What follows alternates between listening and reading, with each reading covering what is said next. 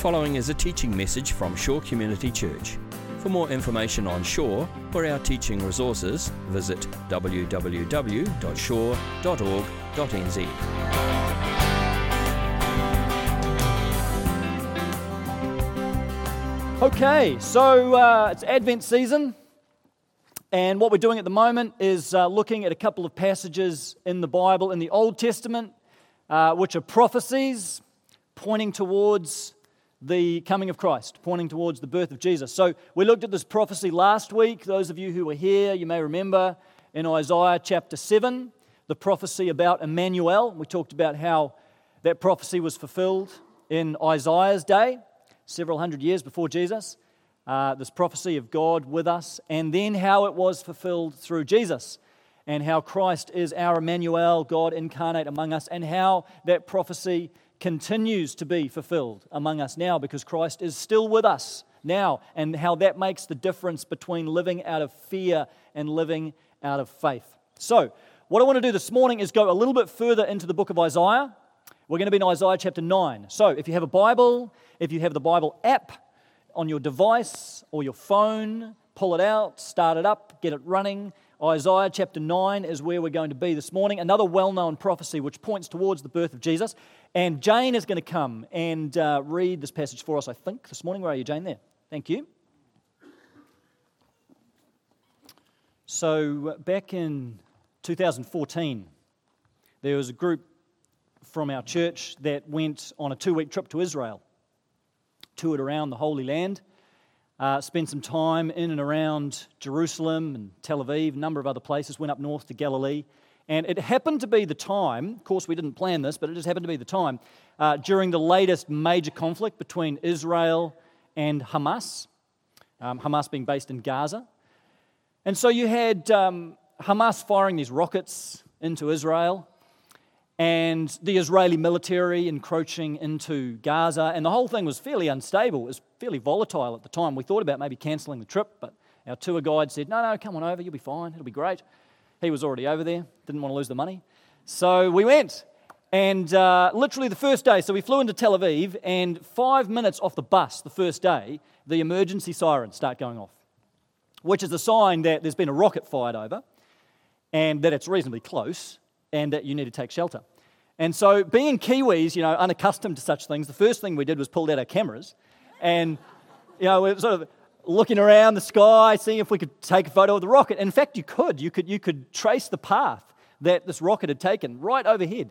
But the major cities within Israel have such a good anti-missile system that as soon as a rocket's detected coming over, they'll fire up a detonator, and that intercepts the rocket and takes it out. And we could see right overhead the interception point between this rocket and this detonator. And then, so our tour guide then ushered us into a slightly more safe place, because what you've got to watch out for then, of course, is all the shrapnel that starts falling down. And so we started to wonder what kind of a tour this was going to be and whether this would be the way of it. But that was the only time it happened through the whole trip. And the rest of the time, we were absolutely fine. We felt very safe. If anything, it just felt kind of eerie. You'd go to these places, and even the hotels we stayed in, it kind of felt like we had the place to ourselves because a lot of tours had pulled out. But there we were, and that was fine. I think the time I felt the most apprehensive was sitting on the plane, waiting to leave Israel, and you're sitting on the tarmac there, and you're thinking, well, if a rocket came over now, and they did get reasonably close to the airport, you can't really escape a full plane very quickly, so that'd be the end of it. So I was quite pleased when we got out of Israeli airspace finally and headed for home. But there was we felt safe, but there was sort of that air of apprehension over the trip, of not quite knowing how things were going to go. Now, if you rewind history about 2,500 years to where we are in this passage in Isaiah chapter 9, same part of the world, in Israel, and in these days it was called Judah, that bottom part of Israel, and they didn't have anything like an anti-missile system as Israel has today. They didn't need one, of course, because no one was firing rockets in. But they didn't have nearly the kind of weaponry that Israel has today. But they were still engaged in a lot of international conflict. Because at this time, Judah, the nation of Judah, it was a tiny little nation, smaller than Israel is today, and it was surrounded by all these big nations. It was surrounded by much larger nations, and nations that really were bent on conquest and expansion, because this was the era of empire building, when nations went out regularly, conquered other nations, swallowed them up, and international borders were changing all the time. And so you have this tiny little nation of Judah, and you've got Assyria in the north, this great powerhouse nation. You've got Egypt in the south. And for Judah, there was a constant threat of war. There was a constant sense that at any moment, any day, a foreign army could march into town. I mean, if you're living in Judah at the time, if you're a family living in Jerusalem, for example, any day a foreign army could march in, they could burn your village to the ground, they could turn you into slaves, they could carry you off into exile, they could wipe you out altogether, whatever they wanted to do. There was this constant sense of imminent war, imminent conflict, imminent threat, violence, oppression. That's just what you lived with. That was just life in Judah at the time. And there's some similarities to living in Israel and the Palestinian territories today. And so at the time Isaiah is writing, at the time this prophecy is written, the national mood in Judah is really bleak. I mean, there's this sense of doom, a sense of despair, gloominess about the nation. There's a constant threat of war, and so there's a constant fear, there's a constant anxiety and uncertainty about the future of this nation, because Judah was such a weak, small little country. The national mood was very, very dark at the time. And it's into that situation, it's into that kind of psyche that Isaiah speaks this word of the Lord, this prophecy in Isaiah chapter 9. And you've got to capture that sense of darkness, that sense of despair and gloom that was going on in order to really hear the words that Isaiah says, because they form such a contrast with how people were thinking and feeling at the time. You listen to the words again at the beginning of this prophecy, verse 2, the people walking in darkness have seen a great light. There's this national mood of despair and gloom and darkness and hopelessness and fear. And yet Isaiah is speaking these words of hope. He's speaking about a day when hope is going to replace fear, when joy is going to replace gloom, when peace is going to replace anxiety, and when light is going to replace darkness. He's imagining this future which is absolutely different from the future that they were actually experiencing. It couldn't be more different. He just pictures the opposite of the situation that Judah was really encountering at the time. It's a totally different reality. And he's so gripped by it. Isaiah's so gripped by this vision of Judah's fortunes being reversed and God bringing this hope and blessing into a situation of darkness. He speaks about this situation as if it's already here, even though it was still in the future, even though it was still coming. Isaiah talks about it in the present tense. He talks about it in the perfect tense. He says in verse 3, you have enlarged the nation, you have increased their joy. Well, none of that had happened yet. God hadn't done anything like that yet. That was still a long way off. But Isaiah, he can see it. He can picture this. And this vision burns so brightly in his heart. He talks about it like it's here. He talks about it like it's now. And he paints this incredible contrast with present reality. And really, that's the heart of what the prophets did in the Old Testament. This was the heart of prophetic ministry, that they would speak on God's behalf and they would imagine this future that was a total contrast with present reality. And they would speak God's future into the darkness and the gloominess and the hopelessness of the present. One Old Testament scholar, Walter Brueggemann, puts it this way: the task of prophetic ministry is to nurture, nourish, and evoke a consciousness and perception alternative to the consciousness and perception of the dominant culture around us. The dominant culture in Judah was darkness and gloom and despair and depression and anxiety. And yet Isaiah speaks a word of hope and a word of peace, and he challenges that present reality, and he can feel it so much. He can feel it in his bones that he speaks about it as if it was already a present reality. And this is not just wishful thinking for Isaiah. It's not just a pipe dream. It's not just a fantasy. This is the very real future that Yahweh is going to bring about. This is the future God's going to bring about, and look how he's going to do it in verse 6. This is the heart of the prophecy. For unto us a child is born, and to us a son is given. See, the way in which God is going to... Isaiah is dealing with these huge issues. He's talking about these huge geopolitical issues of violence and war and injustice and oppression. And he says, you know the way in which God is going to deal with all this? It's going to be through a child. It's going to be through the humblest of means. That the smallest of ways, God is going to bring a child who will address the situation. And as Isaiah describes this child, he uses these phrases, and some of them will be familiar to you if you've sung a lot of Christmas carols or if you've just been around church for a lot of Christmases, because these are phrases that often get used in reference to Jesus at Christmas time, and so they should, because they do apply to Jesus. But just here, I want to just walk through again this description that Isaiah gives of this child, because it unpacks so much of who Jesus is and why Jesus has come and what role Jesus has in the world. Isaiah says, verse 6, the government will be on his shoulders.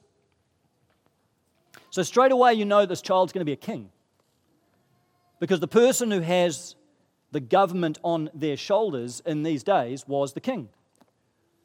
You think of kings and queens today, and especially the British monarchy, the queen is largely a figurehead role, largely a kind of ceremonial role, and separate from the actual power of the British Parliament. But in these days, the people who carried the government on their shoulders, this was the king, this was the role of the king. He would lead his people. And so straight away we know this baby is going to be a royal baby. He's going to be a king. In fact, Isaiah goes on to say he's going to be from the house of David. He's going to be from the line of David. So he's going to come from Israel's greatest king. He'll descend from David. He'll be from the house of David, a son of David, and he will sit on David's throne and he will rule over his people. This is a king. This is a ruler. This is a royal child. And then Isaiah goes on and he uses this cluster of phrases, these descriptive phrases, to describe what this king is going to be like. He says he will be called Wonderful Counselor. It's a funny sounding phrase, Wonderful Counselor. You know, if you heard that today of somebody, you say they're a wonderful counselor. What would you think? You think, well, they're a really good therapist. You know, they're a brilliant psychologist, a wonderful counselor. You know, if you've got an average counselor, what you need is a wonderful counselor. And one that's not too expensive. That's kind of how we hear that phrase, but that's not what it meant in the biblical time. Wonderful, the Hebrew word for wonderful, literally means beyond all human comprehension, beyond any human capacity, beyond anything that a human person can do or say in their own strength, in and of themselves. That's wonderful. That's the idea of the word wonderful. And then a counselor was someone who imparts wisdom and knowledge and understanding. So put those two phrases together, what you've got is someone who imparts wisdom beyond all human comprehension. Someone who imparts such profound revelation, it's beyond the capacity of just a mere human being to do this. Someone who gives a depth of insight beyond what could ever be expected of a mere mortal. That's a wonderful counselor. And Isaiah says that person's coming. That's who this king is going to be. So he'll be a wonderful counselor, and he will be mighty God. That's the next phrase. And just think about that. Think about what Isaiah is saying. This king who is coming, he's not just going to be a servant of God. He's not just going to be an ambassador of God. He's not just going to be a messenger of God. Who will he be? Mighty God. This is not just a person. This is not just a human being that Isaiah is talking about. He will be called Mighty God. Right here in the Old Testament, you've got this pinnacle of messianic prophecy where the one who is to come will be identified with the presence of God himself. The presence of Yahweh is going to come. It's not just a king who's going to come. It's God who is going to come as a baby, as a king, and he will bring about this future that Isaiah is prophesying. So he will be mighty God, none other than God himself. And then he will be everlasting Father. It's a beautiful phrase. It describes the kind of king that this baby is going to be, the kind of king who is coming. So many of the kings in this day, they were tyrants, they were despots, they were dictators. But Isaiah is saying he's not going to be like that. This king is going to be an everlasting Father. He'll be a father. He will nurture his people. He will shepherd his people. He's going to love his people. He's going to love them like a father loves his children. And he's going to guide them, and he's going to care for them, and he's going to nurture them. He's going to tend them. That's the kind of father heart that this king will have. So you're starting to get a grasp of the kind of person that Isaiah is talking about here. A leader, a ruler, a king, a royal child, and yet with the heart of a father, a heart of mercy to love and guide his people. So he'll be called Everlasting Father. And then finally, Prince of Peace. And that picks up this really important Old Testament word, shalom. And it's translated peace. It doesn't, though, just mean a peace in my heart. It doesn't just mean this feeling of peace. It includes that, but it's much bigger than that. Shalom is peace in every direction. It's a peace between people. It's peace between families. It's peace between communities and nations. And ultimately a peace that permeates right throughout the world. It's this peace between humanity and God, between humanity and themselves, between humanity and one another, even a peace between humanity and creation. This beautiful shalom, this peace that covers the entire world. That's what the prophets look towards. I mean, in a sense, that's what every prophet in the Old Testament, this is what all of Israel's prophets looked for and longed for and talked about, was this day of shalom that God was going to bring about when He was finally going to make the world the way the world was supposed to be again and bring peace to bear on situations of injustice and corruption and violence and war and sin and brokenness and so on. There was going to be this day of shalom, when shalom would pervade everything. And the one who's going to bring this peace about will be this person here, the Sar Shalom, the Prince of Peace. He will be the bearer of peace. He's the one who is going to come and bring this peace into the world.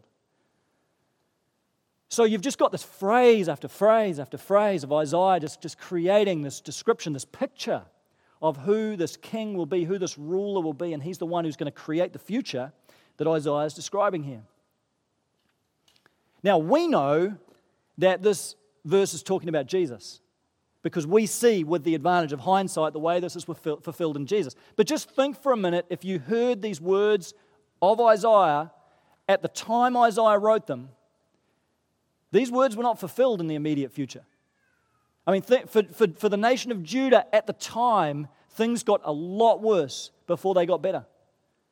This child was not born in the next generation or 2 or 3 or 4 after Isaiah's day. People kept on waiting. They heard these words, but they kept on wondering, well, where is this ruler? Where is this king? And then for Judah, eventually they were conquered. I mean, the fear that is expressed in this passage actually came true. The Babylonians came and conquered them and dragged them off into exile. And so they spent 70 years as an exiled people in Babylon, and you can imagine for people in Judah then, who used to live in Judah, reading these words again in exile in Babylon, away from their homeland, having been conquered by another nation. I mean, they must have read these words and thought, what on earth was Isaiah on about?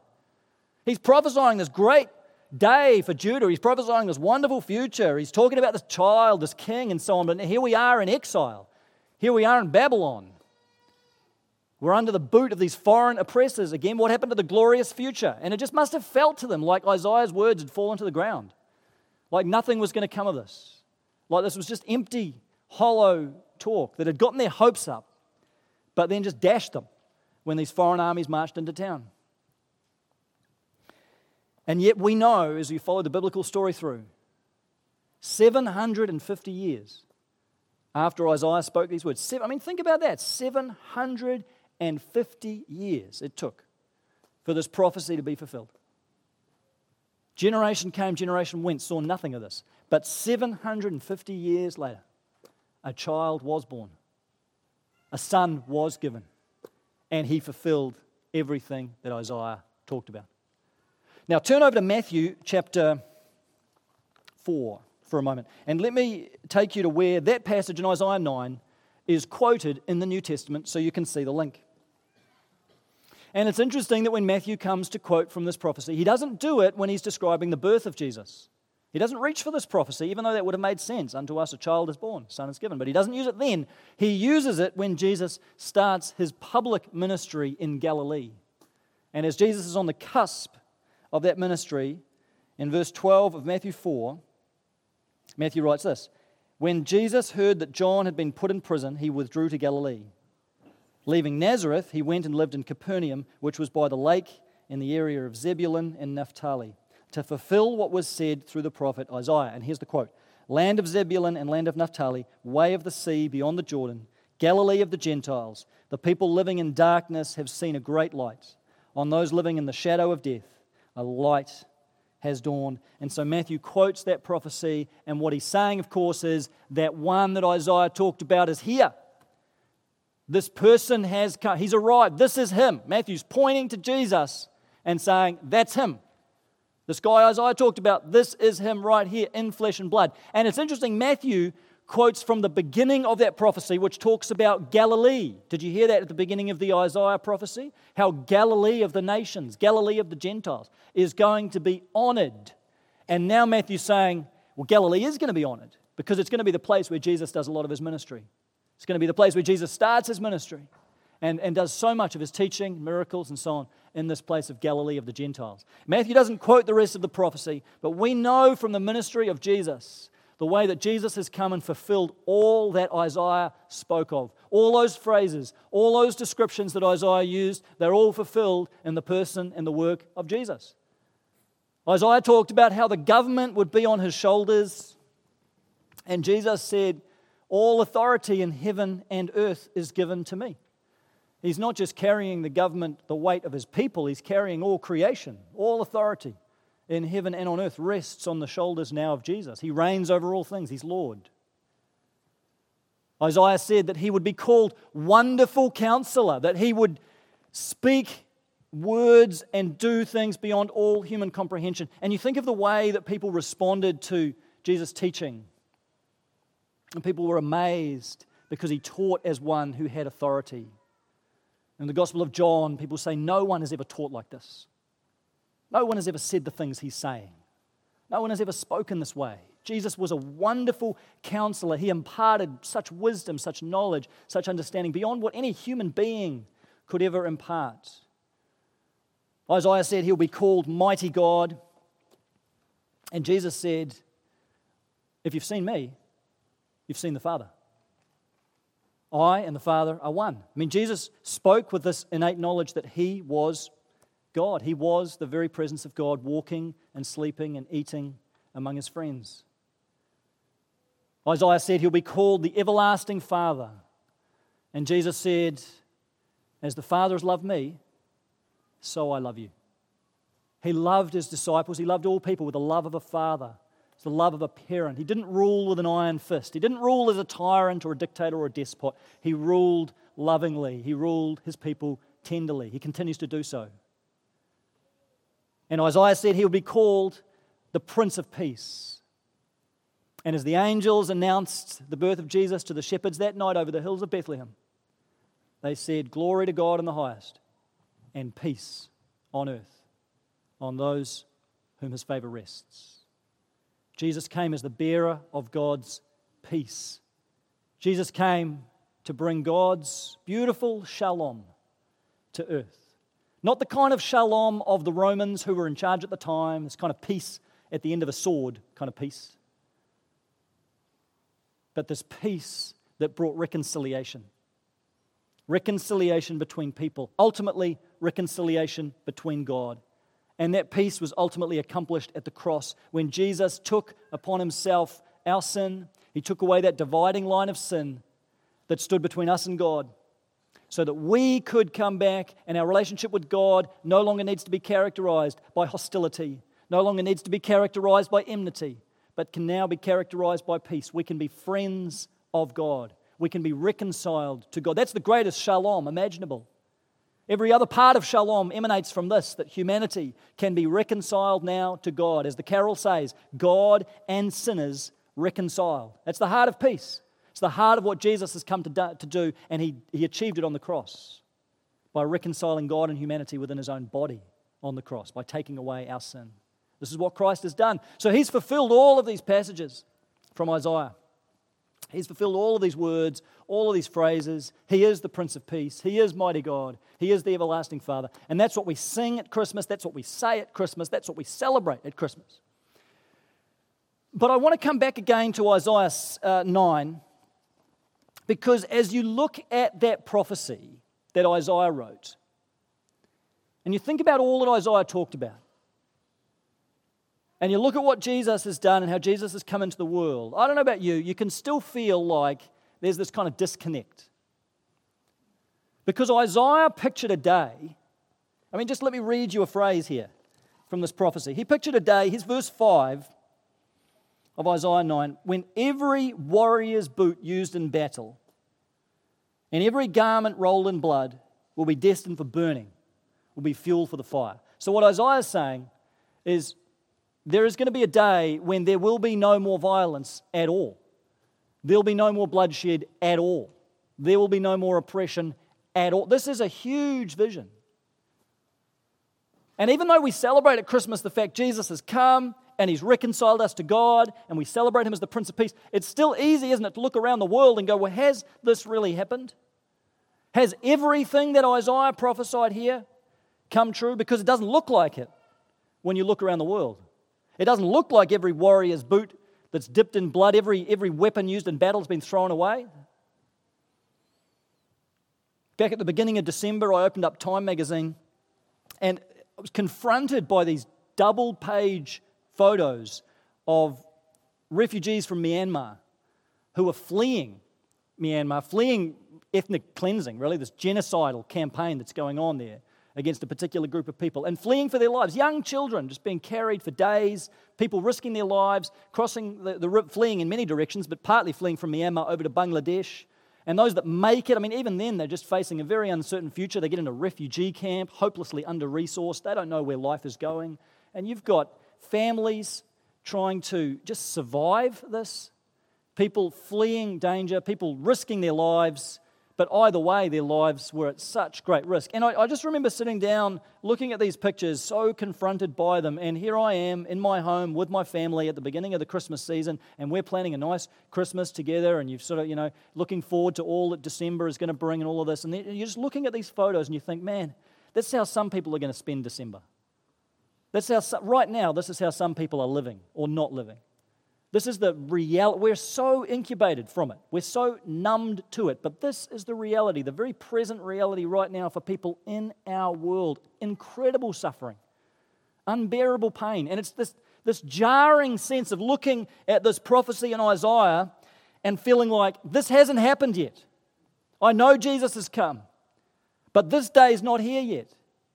This day when there's an end to violence and bloodshed and corruption and war and so on, that's not here yet. And that's why we've got to remember that Isaiah is not just pointing towards the birth of the Messiah. He's also pointing even further forward, right?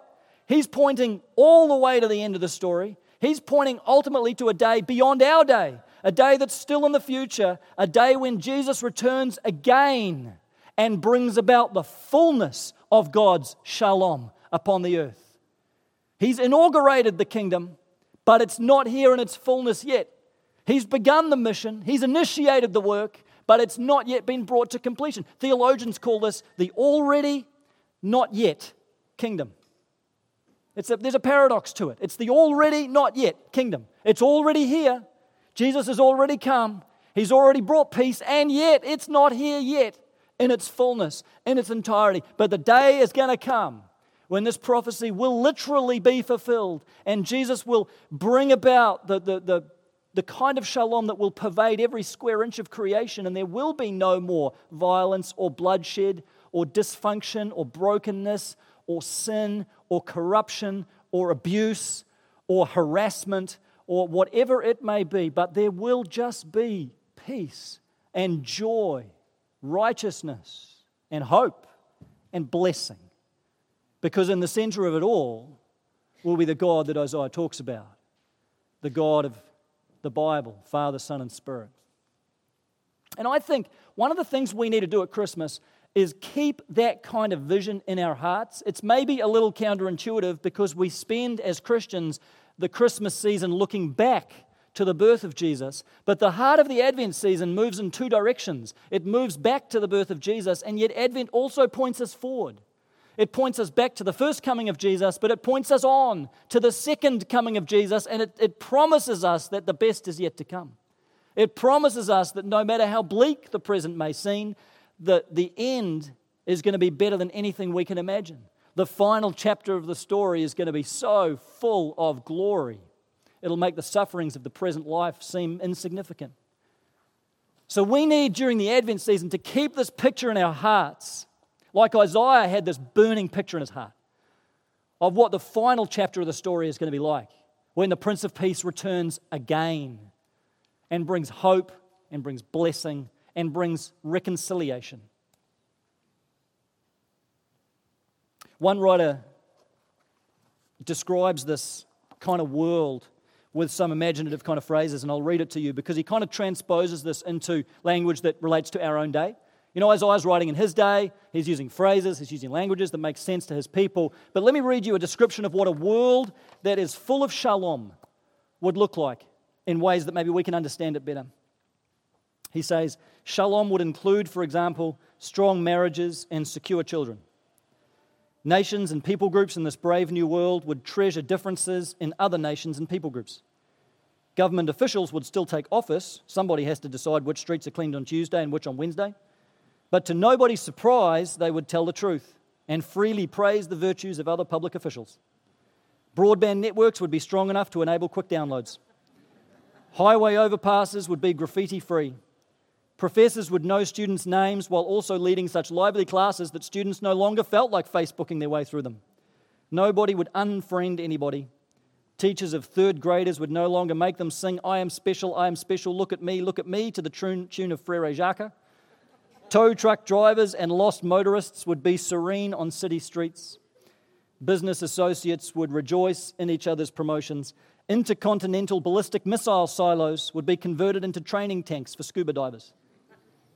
All around the world, people would stimulate each other's virtues. Blogs would be filled with well-written accounts of acts of great moral beauty. And at the end of the day, people on their porches would read these accounts and call to each other about them and savor them with their single martini. Now, that's not just a humanistic vision of the good life. I think the point is that at the center of that world is God, and that this is a Christ-centered vision of what a world full of shalom would look like, not just a kind of world of hedonistic pleasure. But the point is that this will be a world that will actually take place. And what Cornelius Plantinga is trying to do is help us to imagine that kind of world in this day and age, because one day that world really will be here. And we need to hold to that as Christians. It's not just a pipe dream, it's not fantasy or wishful thinking, but as Isaiah saw and heard, this is God's very real promise for this world when Christ returns. And what Jesus is doing in the present is bringing little pieces of that shalom into the now. Because he's not waiting for that day to start bringing peace. He started bringing peace on earth when he was born. And ever since then, peace has been coming into this world. The Prince of Peace is already at work. It's not all in the not yet realm. There's the already part. And even now, Jesus is bringing peace, and he's doing it through us. He's doing it through his people, and he's recruiting us in this mission of extending his peace into the brokenness of this world, and extending hope and extending love. And as we do that, we're getting little tastes of what that future kingdom is going to look like. We only see glimpses of it now. We only hear whispers of it now. We just get the little entree. But we see enough and we know enough to get on board and actually participate with what God is doing in bringing little bits of shalom into the now. So this Wednesday, a few of us are going to go up to Rosedale Retirement Village, and we're going to sing some Christmas carols for the residents up there. It's going to be a rollicking good time. If anyone wants to join us, 1:30, is it 1:30, Margaret? On Wednesday, and we're going to sing some songs, and we're going to hang out with the oldies, and it's going to be great. Josh doesn't know this yet, but I'm going to try and bring a couple of our boys along, because when we do these kinds of things, we're not just trying to spread some Christmas cheer, although that might be nice. And we're not just being good Christians. We are participating in what Isaiah is describing and bringing about another little taste of this beautiful shalom that will one day fill the world, peace on earth. And we're bringing a little more of that into the present. It happens in the most ordinary ways. It happens in the most ordinary conversations, acts of kindness and love, things that are done in Jesus' name to serve and to bless and to enrich the lives of others. A lot of you have already gotten on board with this through the Giving Tree. All these little care packages that went out this week across homes on the North Shore to bless people in our community and beyond who are having a bit of a hard time of it this Christmas and need a little bit of an extra blessing. And you've done this. And by doing this, again, you're not just being good moral people. They're not just good acts of charity, but you're participating in bringing about a little taste of new creation, a little taste of shalom, little piece of that future kingdom that's coming about in the present. That's what's going on. The smallest little act, done with great love, becomes part of a huge story that's not finished yet. And so I would encourage you and gently challenge you. You look at the days left till Christmas, look out across this week. Is there one thing you could do that would extend something of God's shalom into the world around you? Maybe just on your street. There's a mum in our church who's going to bake some cookies, get her boys and take them to the neighbours and knock on some doors where she's just moved into the neighbourhood and bless some other people through that simple act of kindness. Is there a way of you personally showing the love of Christ to someone? Maybe think about someone outside of our church community, because I think we're quite good at caring for each other. But is there someone outside of our church community, someone on your street, someone at your work, a parent at your kid's school or kindy, that you could in some way be a blessing, show the love of Jesus? Doesn't have to be a great thing, just a small thing done with great love means the world.